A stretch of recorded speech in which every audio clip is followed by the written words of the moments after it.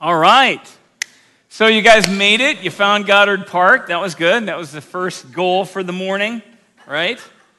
I hope you guys had some of the muffins out there. We found out that basically, we thought Sten won last year, and we said somebody was going to take it. Well, his mom took it away from him. So you guys got to try harder if you're going to keep up with that family. So, but feel free to next year. There's always next year some of you guys who were disappointed.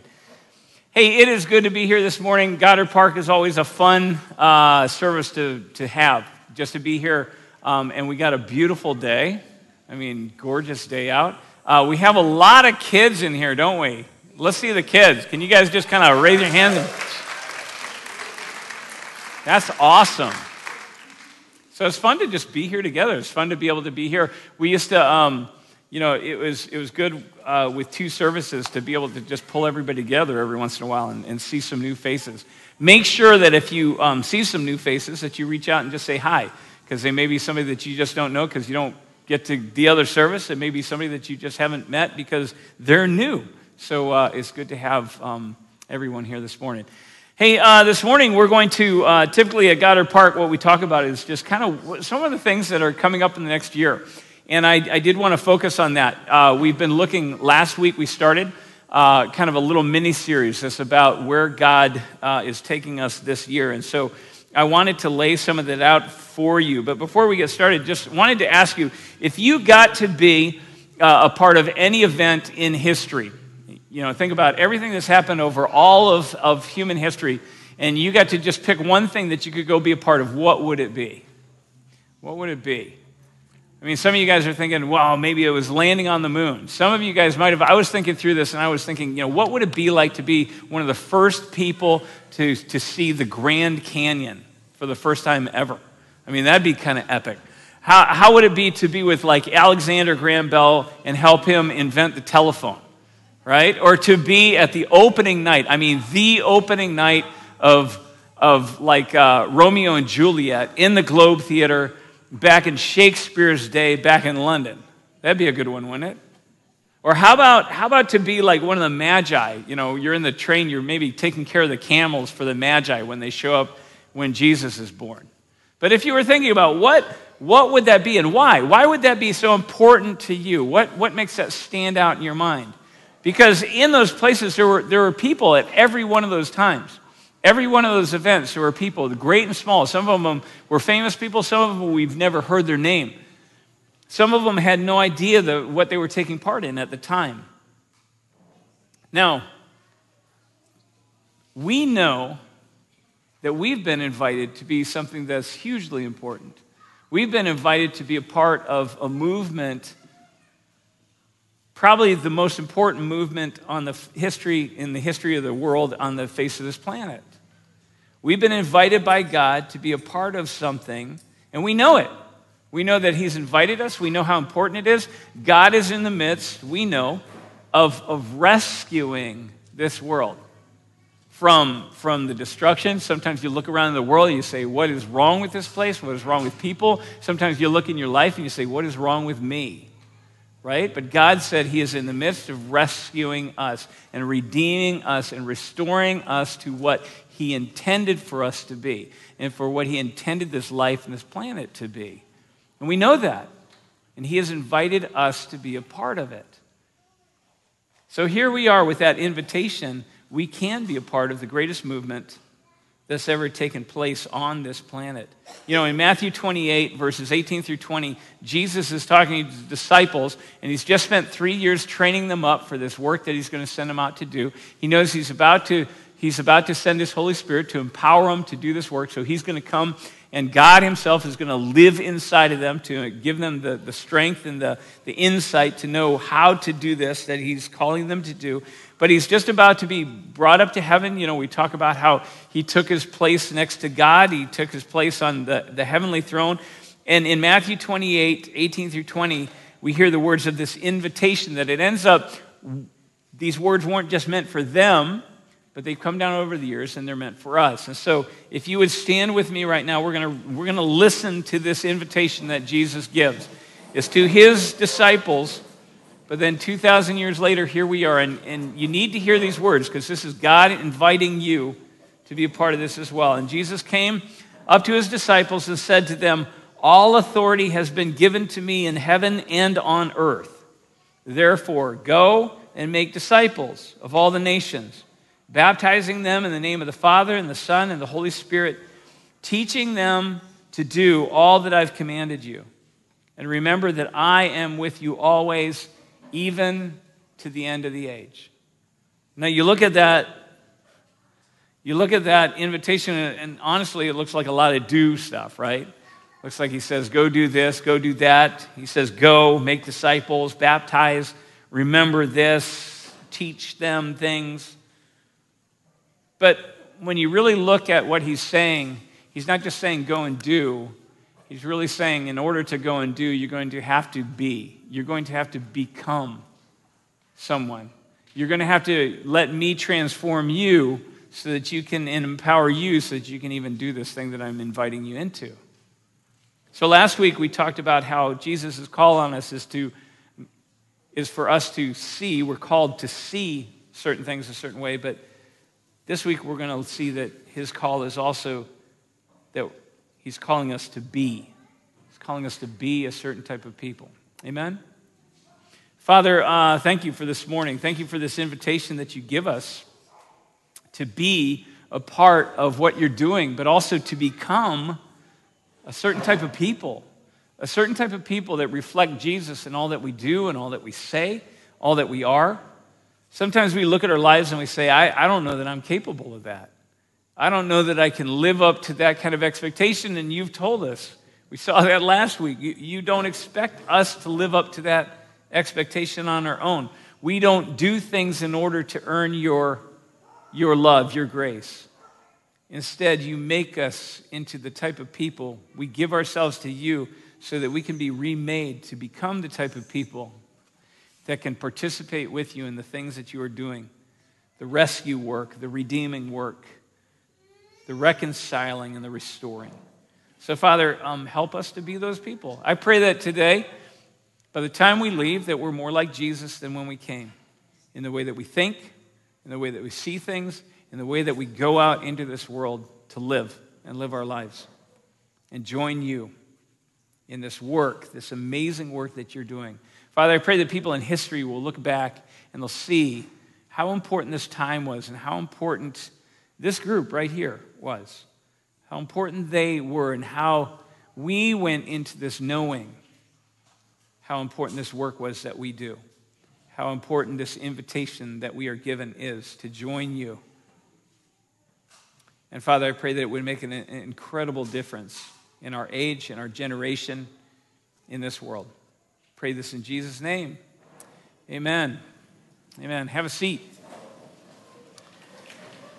You know, when I was a kid, we would one of the things that we used to love to do, and I know that some of you guys know this, but because you probably did it too, but we would stand in the front seat of my dad's car and we'd pretend like we were driving, right? So we'd be standing on there, and we didn't know what we were doing. So we'd yank the wheel back and forth like this, like you'd never do when you're driving, but we didn't know. And we'd turn on the windshield wipers and the blinkers, and we'd turn push every button and turn every knob. And because what we figured was, since we weren't moving, right, the more activity that we had going on, the better it made it look, because we obviously weren't going anywhere.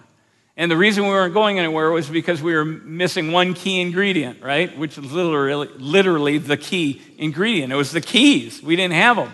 And if we don't have the keys, you can pretend all you want, but you're not going to get anywhere. So as kids, we're just, and can you imagine? Can you imagine if we had the keys, if we're actually going down the road doing what we were pretending to do with the windshield wiper? I mean, it was lucky we didn't have the keys. But if you think about it is, you know, how many times that sometimes when we're not actually moving forward, and we do this, I think, in our spiritual lives as well, when we're not actually moving in any way that gives us a sense that we're actually going anywhere with God, or doing anything spiritually significant, sometimes we just throw a lot of activity in there to make it look like we're doing something, even though we're not actually moving forward because something seems to be missing. Well, Jesus, in this passage, he tells us These are the things that are essential, because keys in a car, keys are like an authority, aren't they? They authorize you to start that car up and to drive it along. If you don't have them, you're not going to move the car. Keys are an authorization to go into a house. They're an authorization to get into a security deposit box or something. Keys give you authorization, and you need that kind of authorization. And that's what Jesus was doing in Matthew 28. He was giving authority to his disciples. He said, all authority has been given to me, and I'm going to pass it on to you. I'm going to pass it on to you because you're going to need the authority that I have in order to do the work that I've called you to do. Because it's a huge job. I mean, we look at human history, and human beings we've been trying to do this rescue work. We've been trying to restore, the planet, or restore lives, or take care of people. We've been trying to do it on our own for a long time. We've been trying to do it without God. And we just don't do very well. Oftentimes, we'll come up with solutions to a problem that ends up, you get about 10 years down the road, and you find out the solution was worse than the problem was to begin with, or at least just as bad, because we're not that good at it. So God said, you know what? There's no one to rescue them, it says in Isaiah. So I reached down. I stepped in. And that's who Jesus was. Jesus was God coming and stepping down into human history and saying, you know what? I am going to rescue them because I have greater plans for them than they even know of, than they even have for themselves. And I want to make sure that they have the opportunity to see the life and the intentions that I had when I created them. And so Jesus steps in and he says, at the end of his life, he comes down, he does what nobody else can. He conquers death. He takes out kind of that last enemy. He shows that he has this authority, but then he stands up at the end and he says, all authority now has been given to me. All authority, not just in heaven, because you'd kind of expect that of God. He has authority in heaven, but he says on the earth too. And you guys, sometimes we don't realize it, but this was the first time that a human being, since Adam, had kind of handed the authority over.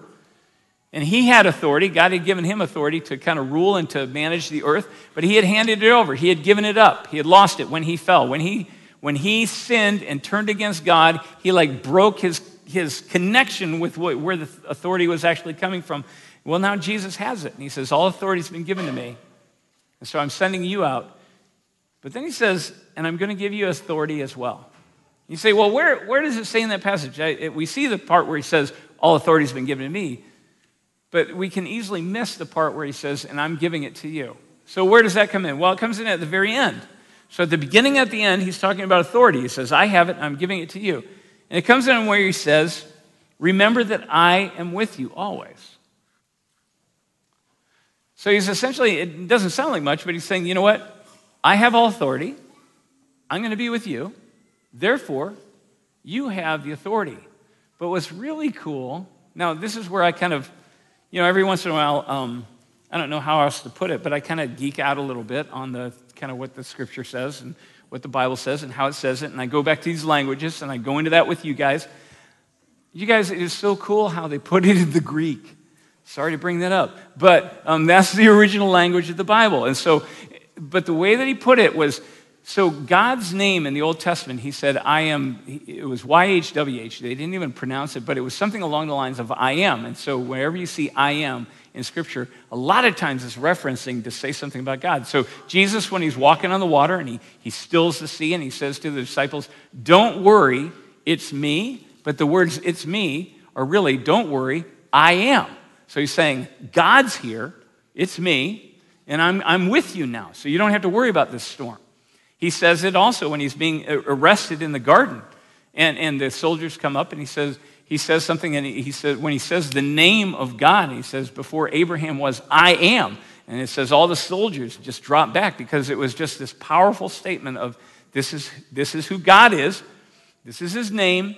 It's a powerful name because it represents who he is, and I am he. Okay? So he takes that name in Greek, 2 words, I and am, ego, eimi, I am. And what he does is he splits those apart, and he embeds the disciples right in the middle. Because at the end he says, I, not just I am, but I with you am. Okay? So he puts the with you right in the middle. He's saying, you know what? I've not only, in the Old Testament, he used to take a piece of his name. He took like Abram, and he says, I'm going to take part of my name. It says H, it's the breath of God. And I'm going to embed it in your name. And he says, your name is no longer Abram, it's Abraham. And he said it to Sarah. Your name's no longer Sarai, it's Sarah, because he took a part of his name. This time, instead of embedding himself in their names, he says, I'm going to embed you into mine. He says, I'm going to make you, I'm not just I am anymore in this world. I am the I with you am. You guys see what he did? Which is amazing. Somebody's excited. Thank you. It's amazing because he says where your authority is going to come from is that you're not standing on your own. You are standing there as one who is embedded into the very name of God, the very person of God. And you're embedded as someone who I am with. And so he's with us, and because he's with us, that's what lets us know that we're embedded in him. He says those are the type of people that I'm raising up, that I am calling to do this work, because you're not capable of it on your own. For you to participate with me in this, you're going to have to be embedded in the very person of who I am, in the very power of who I am, and I'm going to have to pour myself out even into you. I and you and me. Jesus prayed that before he left. But so we're going to, not only we're invited to be a part of the most amazing project that God's ever been about in this world, the rescue, redemption, and restoration of this world, but we are called to be, we're invited to be embedded in the very power and the very person of God in order to do it. So then we say, well, how does that happen? How does it happen that we get embedded into the very person of God? And that's where, the next part in. You have the part that he's talking about the authority, and then you go into this, and he talks about, well, it's this process. It's this process that he calls discipleship. And the church has been talking about discipleship, not just our church, but throughout history, we've been talking about discipleship. And we say, well, what is discipleship? Discipleship is actually that process by which we become those who are embedded in the person of God.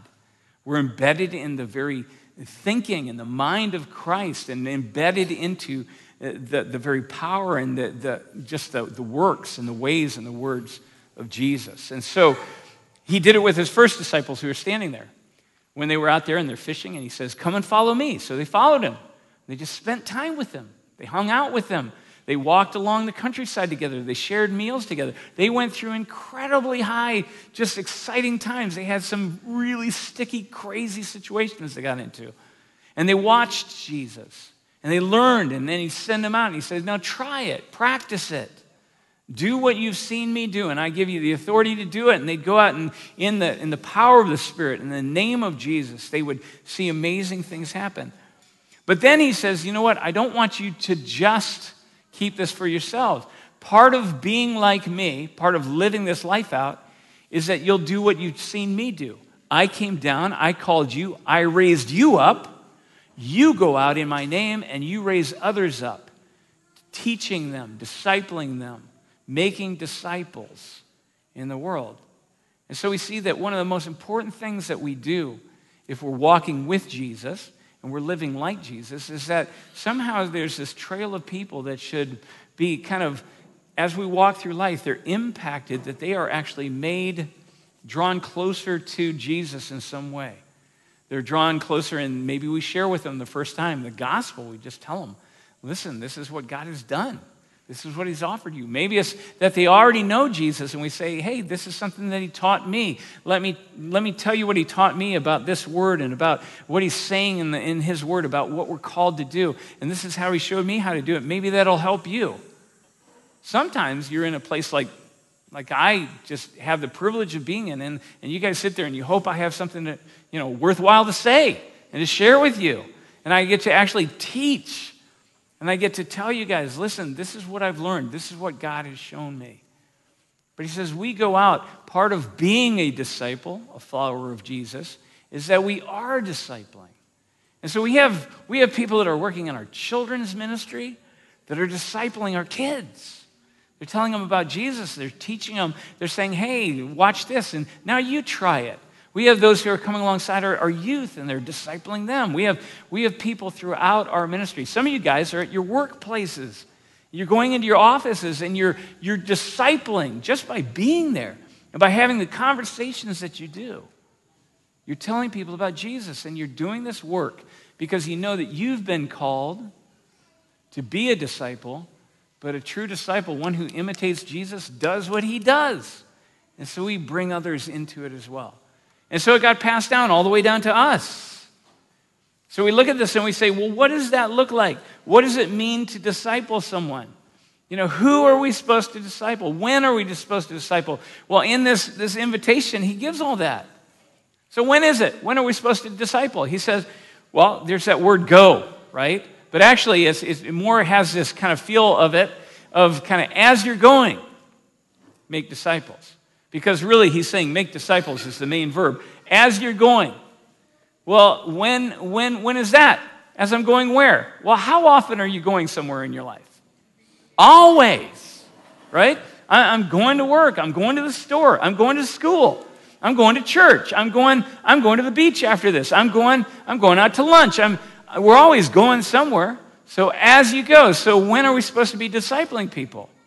Always. You're always influencing someone, and you're either influencing them for the kingdom, you're either influencing them and showing them more of Jesus and drawing them more into that, or you're not. Now, sometimes it'll be more formal, because you'll have people that will join you going places or going directions, and they'll do it so that, because you said, hey, as I'm going, that's what Jesus said when he said, follow me. He says, come with me, because as I go, I'm going to disciple you. So sometimes there's that, but always, who are we supposed to disciple? He says, make disciples of all nations. So everybody. So when you cross somebody's path in your life, your first question should be, why might God have crossed my path with this person? Could there be something that he wants to work through me, that he wants to make known to them? I don't mean thumping over the head with a Bible. I don't mean quoting verses at them or telling them they're going to hell and carrying a sandwich board. I mean just showing them through something you do or you say. It may be showing them that there's a God in the universe that actually loves them. It may be just that they get to taste of the love of God through something you do through a kindness. It could be something as simple as that. It could be that as you're there and the Spirit he says, you got to tell them. And you go, I just got to tell you. I got to tell you what's going on in my life. I got to tell you about why it is. It may have built up to that point, but always, everyone. The word that's used here for nations is an interesting word too, because it's this word, ethne, is where we get ethnic from. It means nations in general. But to the Jewish people, it was a very specialized word because it meant all those nations, the Gentiles who were not Jewish. And what that meant to them was this was all the nations that were in a kind of spiritual darkness and ignorance. They did stuff that they didn't even know why they were doing it. They messed up stuff all the time. Oftentimes, these were the harshest critics and the harshest adversaries of the Jewish people. And he says, you know what? I'm going to send you out and I want you to be discipling them too. Sometimes in our lives, we get out there and we find these people that they're just a pain to be with. They're just obnoxious. They're in the next cubicle over, and we can't get our work done. They just them breathing just grates, right? And Jesus says, you know what? Them too. I might have said you in that cubicle next to them because I want you to draw them closer to what my purposes are in their life. Do you think that Jesus enjoyed being with everybody he was with? If you do, you haven't read the stories. Because even his disciples got in his nerves at times. Right? He'd look at them and go, how long do I got to be with you guys? Right? Which, he's God. That makes sense. I imagine God would kind of get frustrated with me every once in a while. Carrie gets frustrated with me, but that's probably because she's broken too. No, I better take that back. She's saying I'm going too long now. So when, always, how, who, everyone. How do we do this? Well, he says, I want you to teach them. I want you to teach them. And teach doesn't mean I just want you to convey information. I don't want just the transfer of information cognitively from your head to theirs. Teaching was really talking about how do you transfer life to life, the way that we saw Jesus transfer life to life. How do you see transformation happen in their lives, not just information end up in their heads? And sometimes we got to learn how to do that, because sometimes we can be a lot better getting information across than we can to how to actually help someone enter into the things that maybe God is in, and get through the things that are challenging them, and all that work that we know needs to be done. But he says, so teach them these things. And then the final question was, okay, so what? What is it that we're supposed to be teaching them? And Jesus says, I want you to teach them to do all the things that I've commanded you to do. And we think about, in the Old Testament, the Jewish people got the law of Moses, and it was a bunch of to-do stuff and not to-do stuff. And to be Jewish was to keep the law, basically. I mean, if you were ethnically Jewish, that was one thing, but really you weren't considered truly Jewish if you said, yeah, I'm Jewish. Now, today is different, but back then it was I not only am born of a Jewish family, but I also live a Jewish life, which is keeping the law. And Jesus said, you know what? To be a person who is following Jesus is not just that somehow you show up in a building and you're a part of or a member of or anything else of a group of people called the church. He said, is that you live this life of following Jesus. You live this life of trying to do what he did and trying to live this life that he called you into. And again, when I say try, I don't mean try on your own. I mean that you enter in where he says, I am calling you to join with me in living this life. And so he has given us his spirit, he's given us the power, but he says, that's how, and that's what I'm calling you into. So what are some of those commands?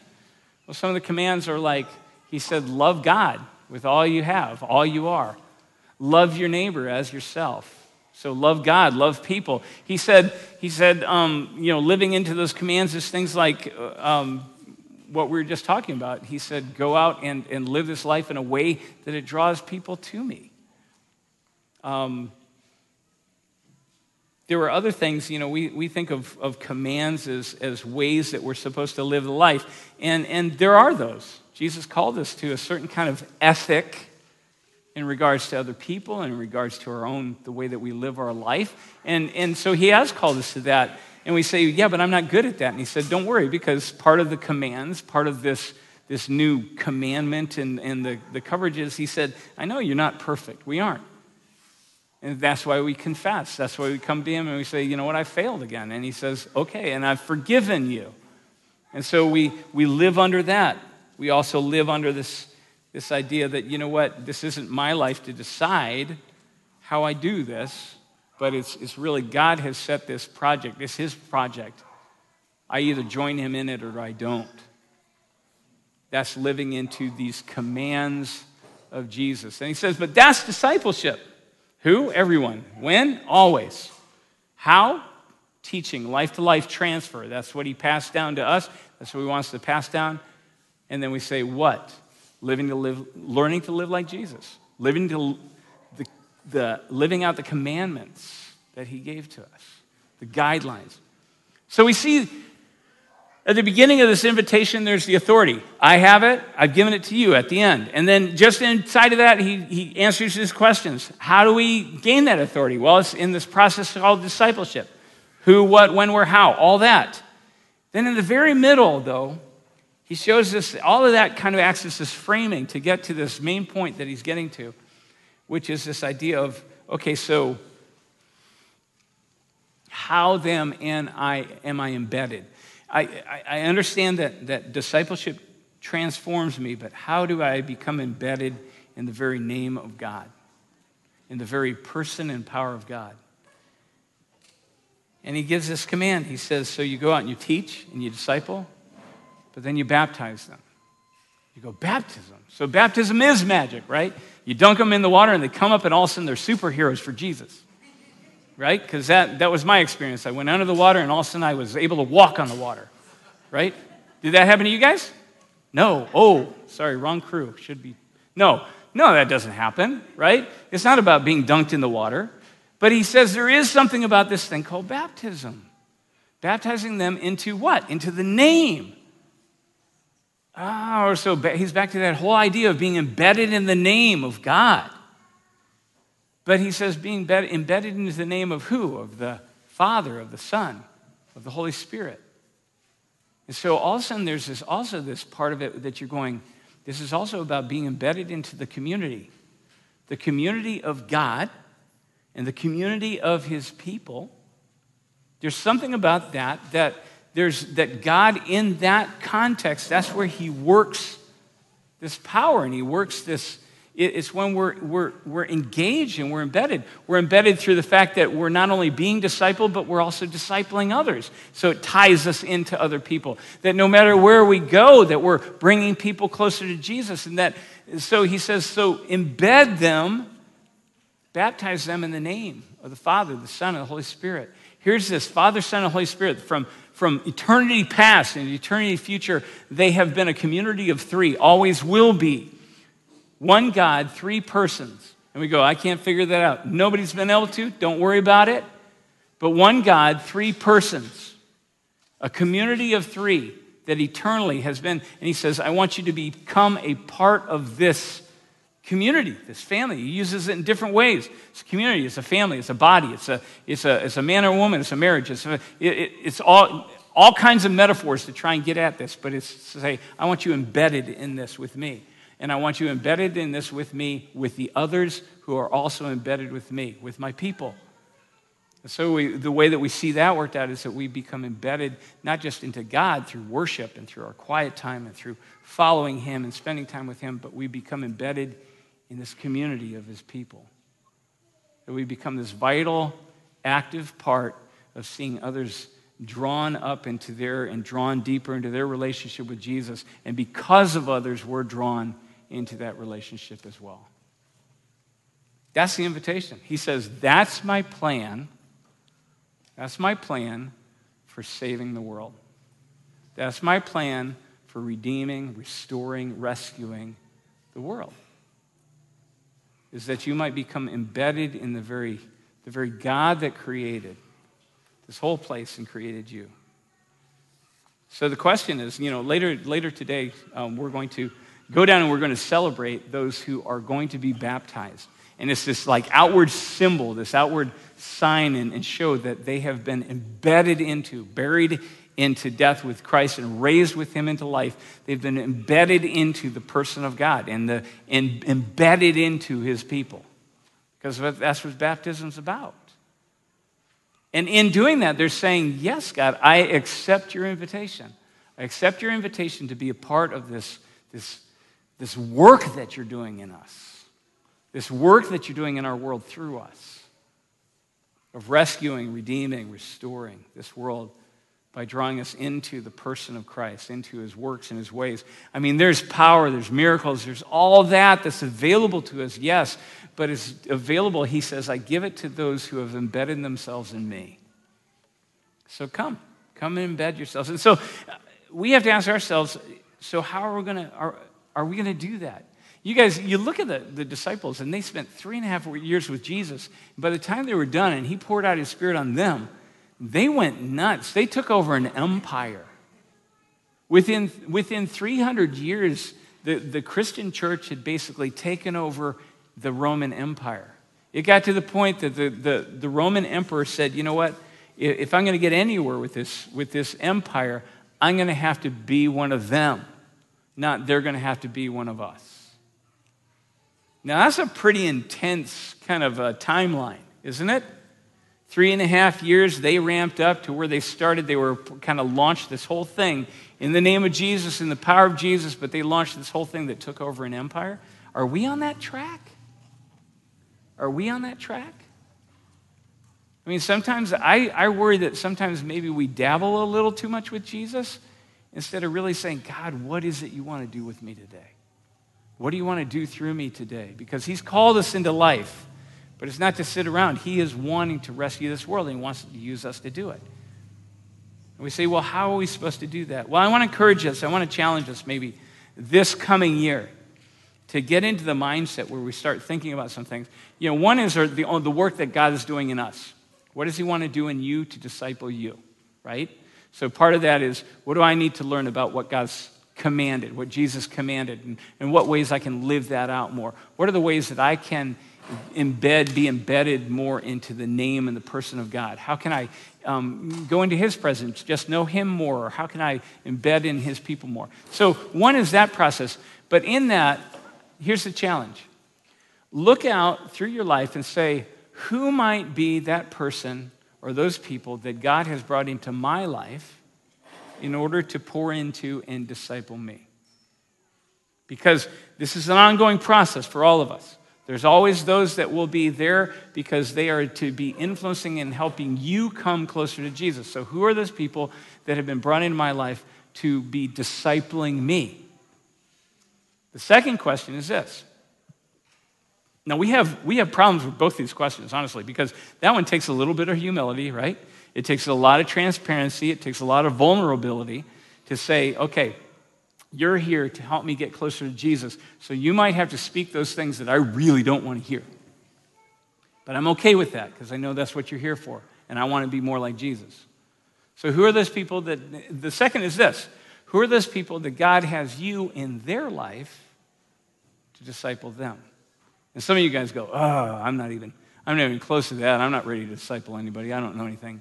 No, God has shown up in your life in some way, in some form. You know something. Every bit that you have, somebody else probably needs, and God is going to connect you with people in order to show them more of Jesus. All that you might have is your own story about what God has meant to you. And God says, that's enough sometimes. I'm going to draw you alongside of someone so that you can help them know me better just through the story that you know. So we should always be growing so that we have more to give, and that comes through people pouring into our lives. But we should also be looking and saying, who are those people that God has drawn me next to in order that I might be pouring into their lives so that they might know Jesus more as well, that they might be shaped to walk more like him as well. Now, that's a hard one to sometimes, too, to look at, but I can assure you those two types of people will be in every single one of your lives. And it is up to us to be paying attention to say, who are the ones that should be pouring in, that I should be paying attention to, and who are the ones that I should be paying attention to because God has something in me for them. Third one has to do with all that come together is what are the ways that you are actually embedding yourself in this community and in God's community, both himself but also his people. Rooted, BJ talked about that. Rooted is one of those ways, this discipleship pathway we talk about. This is about how do we become more embedded both into God, the community of Father, Son, and Holy Spirit, but also how do we become embedded in that together with the people of God that he has drawn there as well. That's why we're encouraging you guys, be a part of that. Be a part of a small group. Be a part of, if that intimidates you, that's fine. Then find somebody. Hang out with somebody. We have families that gather together. I'm excited about this family down in the front row because they've been so Lola and Hunter are going to get baptized today. And they were telling me that they were sitting up, they were just talking about that all day yesterday. Their family, because they're being embedded together into Jesus. And so those are the kind of things that are exciting for them. So some of this, it may be intimidating at times to get together with some of the people you don't know and stuff like that. Take a chance every once in a while. But if you absolutely can't do that, then get together with someone.